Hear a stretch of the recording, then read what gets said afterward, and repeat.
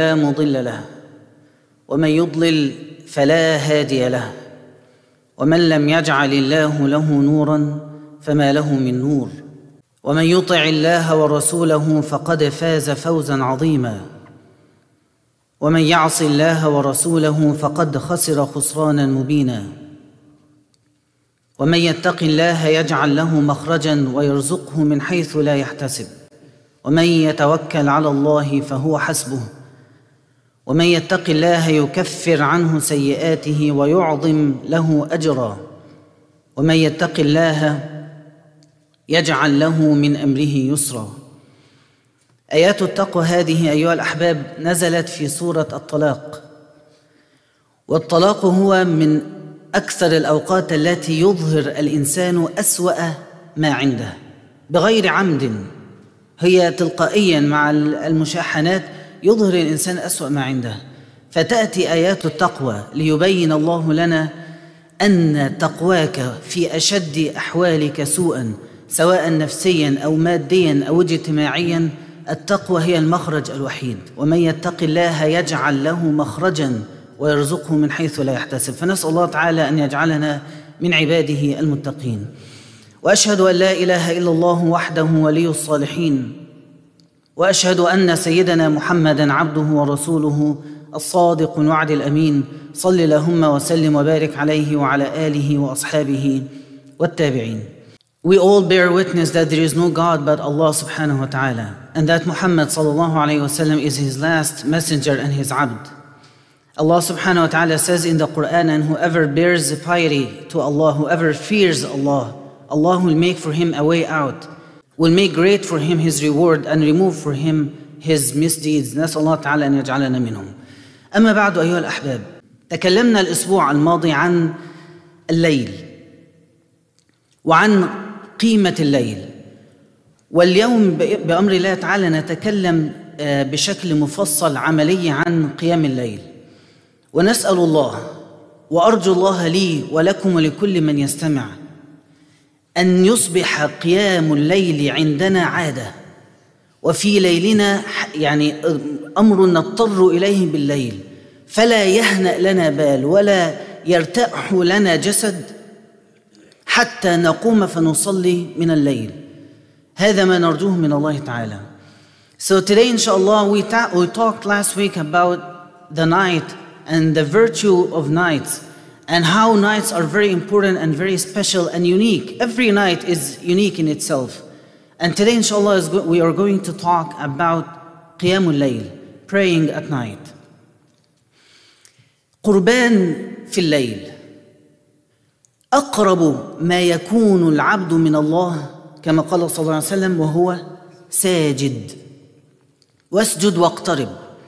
فأقرب ما تكون أنت من الله سبحانه وتعالى. نظن أن الله يعني حينما نرفع أبصارنا إلى السماء فنشعر، وكان النبي صلى الله عليه وسلم يفعل ذلك أحيانا، ينظر إلى السماء ويدعو الله. فحينما تنظر إلى السماء تشعر أنك كلما أردت الاقتراب من الله تريد أن ترتفع بجسدك، ولكن الحق أو الحقيقة أنك كلما أردت الاقتراب من الله نزلت إلى الأرض تواضعا وإخباتا. فأقرب ما يكون العبد من ربه وهو ساجد. هذا هو القرب الأول. أما القرب الثاني فأقرب ما يكون الرب من العبد في جوف الليل الآخر، فإن استطعت أن تكون من هؤلاء فكن، كما قال صلى الله عليه وسلم. So the closest a servant is, or a abd comes towards his Lord is when he prostrates, when he or she do or does sujood. This is the first closeness between you and Allah. You come very close to him when you prostrate, when you make sujood. And the other hadith says, and the closest Allah comes towards his abd is when it is the last third of the night. ففي الليل يجتمع القربان. تكون أنت أقرب ما تكون إلى الله في سجودك، والله يكون أقرب ما يكون إليك في تنزله في الثلث الأخير من الليل. فقربان يجتمعان. لهذا يقول الله تعالى: قم الليل إلا قليلا نصفه أو انقص منه قليلا أو زد عليه ورتل القرآن ترتيلا إنا سنلقي عليك قولا ثقيلا إن ناشئة الليل هي أشد وطئا. يقول العلماء بعضهم في تفسير هذه الآية المواطأة أي مواطأة القلب مع اللسان، يتواطأ الجميع من هذا الحجم من القرب، قرب الله وقرب منك وقربك أنت من الله، وتلاوتك فيما بين هذين القربين تلاوتك لكلامه، فاجتمع كل هذا. لهذا سمي الليل أو نعته الله هي أشد وطئا. يتواطأ الروح مع القلب مع اللسان مع كل هذه القربات، كلها تجتمع في حالك وسكونك مع الله. فلهذا أتى جبريل إلى النبي صلى الله عليه وسلم في الحديث الحسن أو الصحيح، أتاهم برسالة من السماء فقال يا محمد عش ما شئت. For that reason that the night is a very special time where you come or draw very near to Allah subhanahu wa ta'ala when you do sujood, and Allah comes very close to you when it is the time of the night. For all of these closeness, Sayyidina Jibreel alayhi salam was sent by the command of Allah to the Prophet sallallahu alayhi wa sallam to send him one message: Ya Muhammad, عش ما شئت, live long, for you will die. عش ما شئت فإنك ميت، وأحبب من شئت فإنك مفارقه. And love whoever you want, for you will leave them. وأعمل ما شئت فإنك مجزي به. And do whatever you want, you will be held accountable for everything you're doing. وأعلم أن شرف المؤمن قيام الليل. And know and remember that the honor of a believer is praying at night. وهنا يأتي سؤال، يعني ما علاقة الشرف بالقيام؟ نحن نفهم أن الشرف هو أن الإنسان يكون صاحب منصب، صاحب مال كثير، صاحب عزوة، أبناء وعائلة كبيرة فيستند إليهم. فكيف يكون الشرف في وقوفك وحدك بالليل ولا أحد يعلم؟ لأنك لو أصبحت بالنهار وحدثت الناس بما فعلته بالأمس وقلت يعني قد كنت ليلا طويلا، بطل عملك وحبط. فكيف يكون الشرف حينما تخلو وحدك مع الله ولا يعلم إنسان بما تفعل بينك وبين الله؟ أين الشرف هنا؟ الشرف أيها الأحباب يأتي من القلب. فأنت حينما تقبل على الله بقلبك وجسدك بالليل منعزلا عن ضجيج النهار وضوضاء الناس والألوان التي تتحرك حولك. أنت تسير في الشارع، يعني أنا أنظر إليكم الآن أرى ألوانا كثيرة ووجوها كثيرة، وأنت تنظر إلي ترى حركات وألوان وأصوات والأمور تختلط وتخرج إلى الناس فتسمع من هذا وتسمع من ذاك، ولكنك تأتي في سكون الليل وفي هذا الصمت وفي هذا الهدوء والسكون، ثم يخلو قلبك بالله وينعزل عن كل هذا الضجيج والضوضاء، فتبدأ تتصل بالله وينخلع من قلبك كل تعلق إلا بالله، ويذهب من قلبك كل خوف إلا من الله. الخوف من الرزق، الخوف من الناس، الخوف من كلام الناس، الخوف من ردود أفعالهم، أو خوف من ترك العمل، الخوف من كل أنواع الخوف تذهب، فتجد في نفسك كرامة وعزا وفخرا باتصالك بالله، باتصالك بمدبر الأمر وخالق الأكوان وخالق البشر أجمعين ورب العالمين. فهذا الاتصال يزرع في قلبك الكرامة ويزرع في قلبك العزة، فتمشي بين الناس بشرف، فلا تجد في قلبك أي خوف من إنسان أو من فوات رزق. فهذا هو الشرف. The honor that you get at night when you pray and prostrate and stand before Allah subhanahu wa ta'ala, this honor doesn't happen because you have a big family or you are very wealthy or very healthy or have connections everywhere and by one phone call you can get things resolved for yourself. This honor comes when you come very close and near to Allah subhanahu wa ta'ala. And when you come very close to Him, you disconnect yourself and your heart from anything else but Allah. And then you start fear no one but Allah. And you have no fear for rizq or for your work or for anybody except your fear for Allah. And this creates the honor and dignity in your heart. So you wake up in the morning and you feel like I was connected. I was on a phone call yesterday with the president. وَلِلَّهِ الْمَثَلُ الْأَعْلَى. I had a long phone call with the يعني مدير أو رئيس أو أيا كان منصبه. وتكلمت and I have talked with him with every concern and everything that makes me get so worried. And every problem I have in my life and everything that I have in my relationships with others. I had a long phone call with him and he promised that he will do everything I requested. Then you wake up in the morning. This is the honor. This feeling that you have in your heart in the morning, this is الشرف. هذا هو شرف المؤمن. لقد طلبت كل شيء من خالق كل شيء ومن مدبر كل شيء فأي شرف أعظم من هذا. لقد دخلت عليه بغير إذن ومجرد أن دخلت وكبرت استمع إليه وقررت أنا بنفسي أن أغادر هذا اللقاء بعد التسليم وأرجع إلى فراشي. أي شرف هذا أن تدخل عليه متى شئت وتترك متى شئت وتطلب ما شئت وتتكلم بما شئت ويقبل منك كل ذلك ويجزيك عليه. يعني فوق كل هذا أنت أخذت ما تريد وفوق كل ذلك يرفع لك الدرجات ويعظم لك الأجر. فاعلم أن شرف المؤمن قيام الليل. شرفك وهي حينما يقول النبي صلى الله عليه وسلم أو حينما ينزل جبريل عليه السلام من السماء بهذه الرسالة ويحدث بها النبي صلى الله عليه وسلم فأسأل نفسي وأسأل نفسك إذا لم يكن لي نصيب من الليل فهل بقي لي من شرف؟ إذا لم يكن لي نصيب من الليل, if I don't have this portion at night of praying and prostrating and standing before Allah subhanahu wa ta'ala, what honor is left for me? هل بقي لي من شرف؟ والشرف الأكبر والأعظم أن تدفع بنفسك دفعا لتكون ممن ذكروا في القرآن حينما يقول الله وعباد الرحمن الذين يبيتون لربهم سجدا وقياما فتقوم من الليل فأصبحت أنت بنفسك ممن ذكر في القرآن. الله سبحانه وتعالى يقول أولم يروا أن أنزلنا عليهم كتابا فيه ذكركم أنزلنا عليكم كتابا فيه ذكركم تذكرون فيه فحينما تقوم من الليل فتصبح أنت ممن تلا النبي صلى الله عليه وسلم اسمه في القرآن أو ذكره في القرآن ويتلوه كل مسلم ومسلمة إلى قيام الساعة.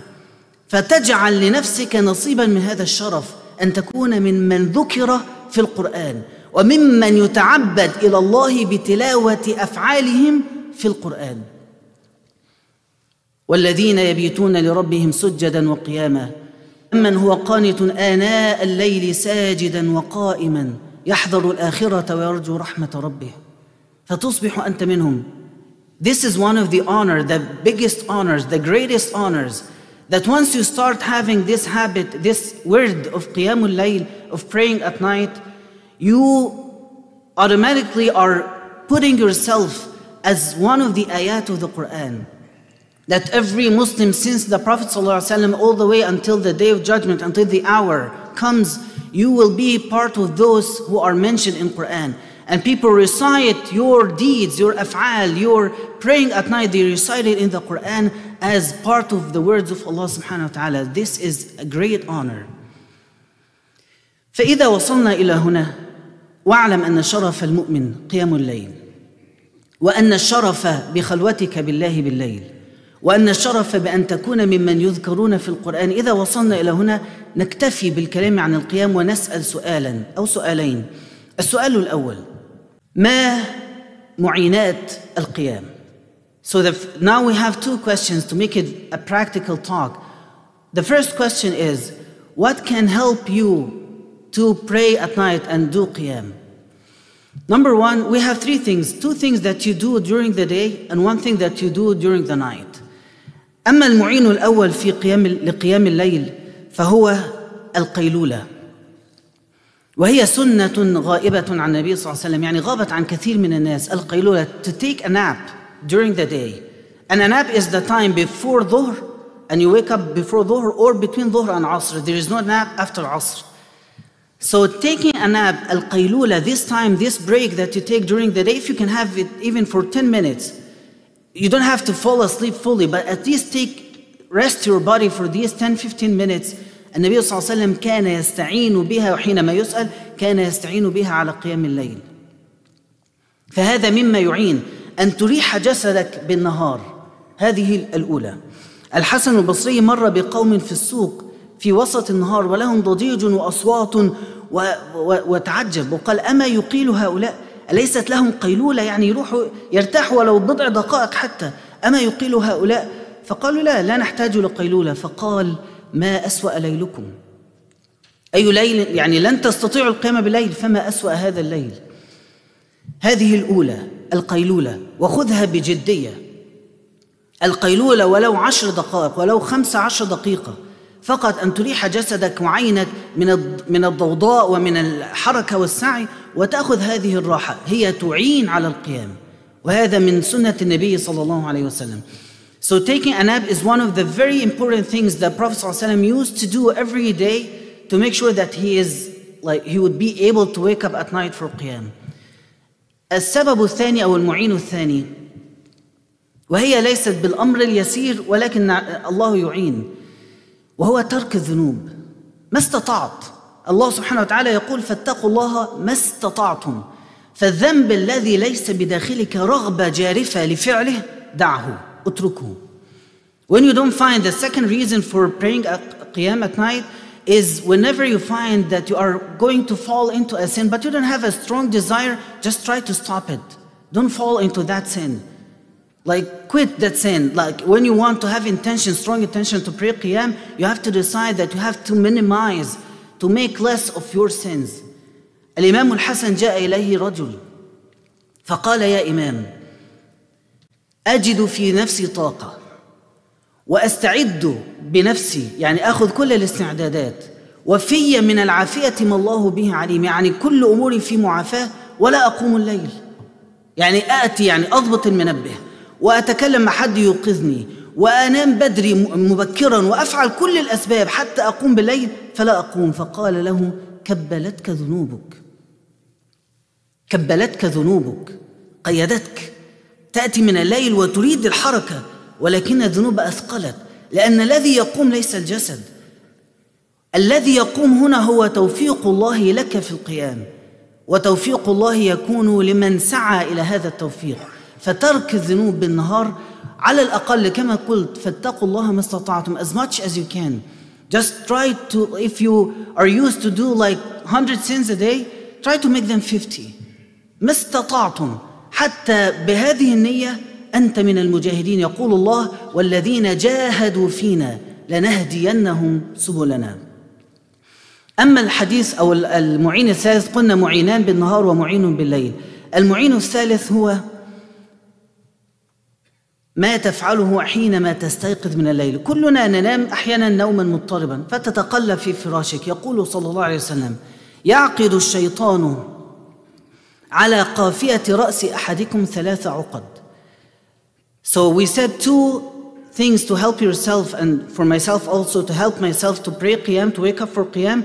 Taking a nap during the day. Number 2 is try to do less sins than what we are used to. The third thing that helps us, this hadith, the Prophet ﷺ said: يعقد الشيطان على قافية رأس أحدكم 3 عقد. إذا هو نام يضرب كل عقدة، يعني على كل عقدة معها الوسوسة: عليك ليل طويل فارقدي.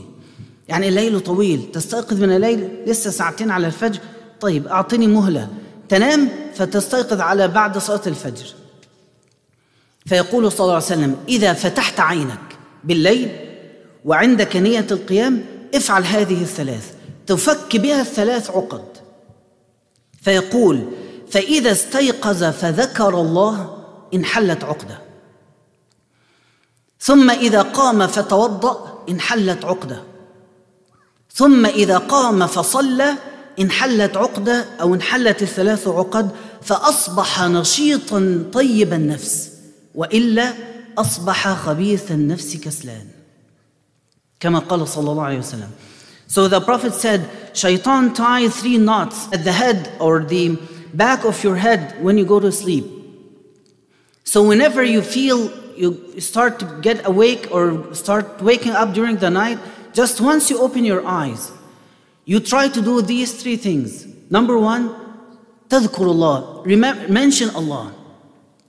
Say anything like Alhamdulillah الذي أحيانا بعد ما أماتنا, La ilaha illallah, Subhanallah. Just keep remembering Allah. Then the first knot would be removed.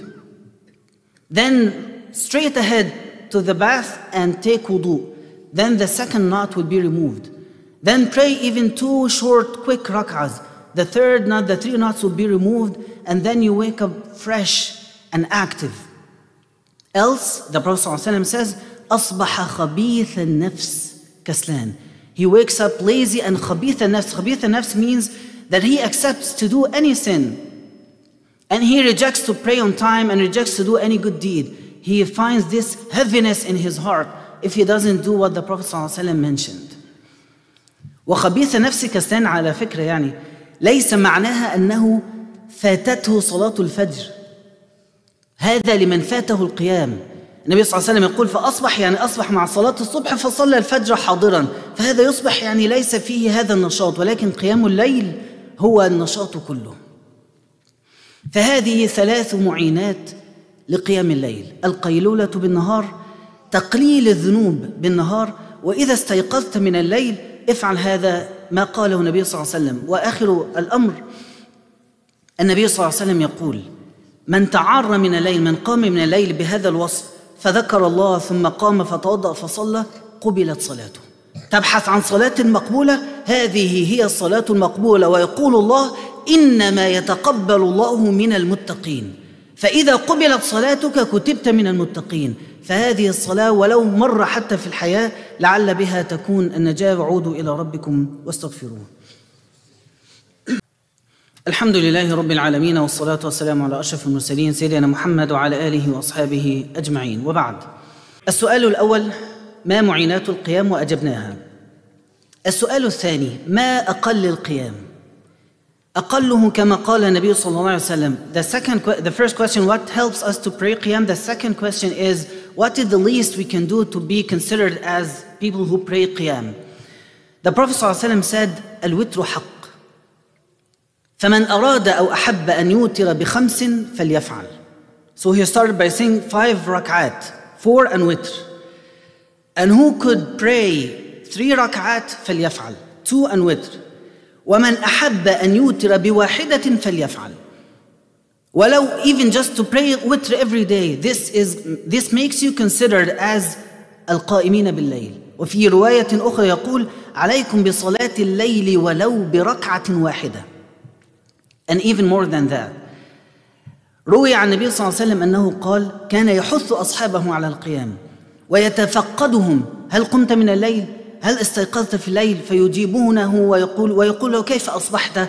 فكل واحد يحكي كيف أصبح وكيف كان ليله. فكان يقول أو يحثهم على القيام نصف الليل لبعض أصحابه أصحاب العزائم، والآخرون كان يحثهم على قيام ثلث الليل، وآخرون كان يحثهم على قيام ربع الليل، ومع الآخرين كان يحثهم على قيام، يقول هكذا النبي صلى الله عليه وسلم: قم ولو فواق ناقة. عارف ما هو فواق ناقة؟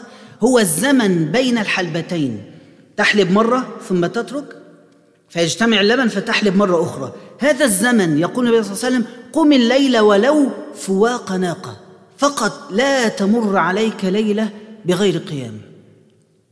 لا تمر عليك ليلة بغير قيام. So the least we can do, as the Prophet ﷺ mentioned in that hadith, is pray as long as it takes someone to milk a she-camel. This time between one milking and the other, these few seconds, just pray as much as this time. But do not miss one night without being written as one of the القائمين. وختاما أيها الأحباب، حديث للنبي صلى الله عليه وسلم يعني على النقيض: هؤلاء الذين لا يقومون، هؤلاء الذين ليس لهم نصيب بالليل، نعوذ بالله أن نكون منهم. هؤلاء لهم وصف عند النبي صلى الله عليه وسلم فيقول: إن الله يبغض كل جعظري. جعظري تعني إنسان متكبر. جواظ معناها إنسان غليظ أكول، سخاب بالأسواق، يخرج من العمل ويعلو صوته ويتاجر ويكسب الأموال ويأكل كثيرا وصوته عال ومتكبر. إن الله يبغض كل جعظري جواظ سخاب بالأسواق. اسمع: جيفة بالليل حمار بالنهار، يدخل ليل ينام ولا كأن هناك قيام ولا فجر ولا أي شيء، وبالنهار يسعى سعيا حثيثا وراء رزقه، عالم بأمر الدنيا جاهل بأمر الآخرة، أو كما قال صلى الله عليه وسلم: فلا نكن من هؤلاء. وإن شاء الله ليس أحد منا من هؤلاء، لأن على الأقل وإن كنا أحيانا نكسل عن القيام لكن في قلبنا حب للقيام، ولعل الله ينجينا بهذا الحب، ولكن ننأى بأنفسنا أن حتى نوصف بهؤلاء بهذا الوصف. إنسان عالم بالدنيا عنده علم غزير بتخصصه، وهذا أمر محمود في الإسلام، ولكن حينما لا يكون له نصيب من الليل يدخل البيت جيفة بالليل، وبالنهار كله طاقة وسعي وهمة لطلب الرزق، فإذا أتى عليه الليل أين طاقتك؟ أين همتك؟ أين سعيك؟ فنعوذ بالله أن نكون من هؤلاء.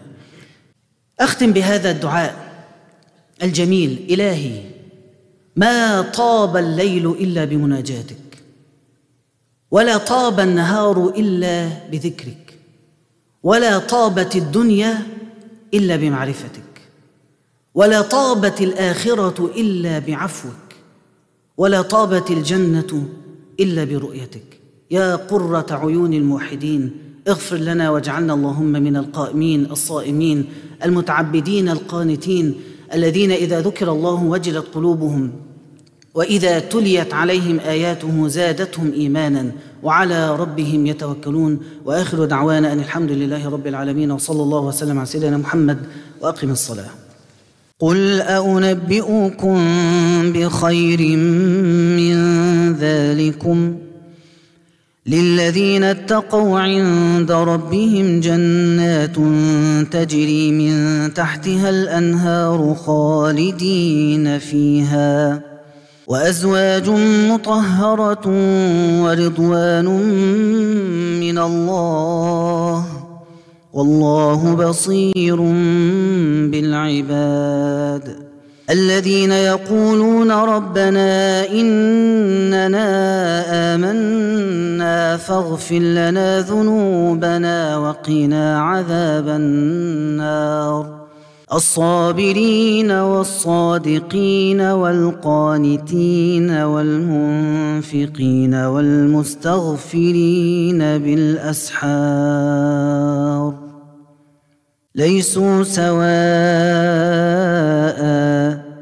من أهل الكتاب أمة قائمة يتلون آيات الله آناء الليل وهم يسجدون، يؤمنون بالله واليوم الآخر ويأمرون بالمعروف وينهون عن المنكر ويسارعون في الخيرات، وأولئك من الصالحين. وما يفعلوا من خير فلن يكفروه، والله عليم بالمتقين.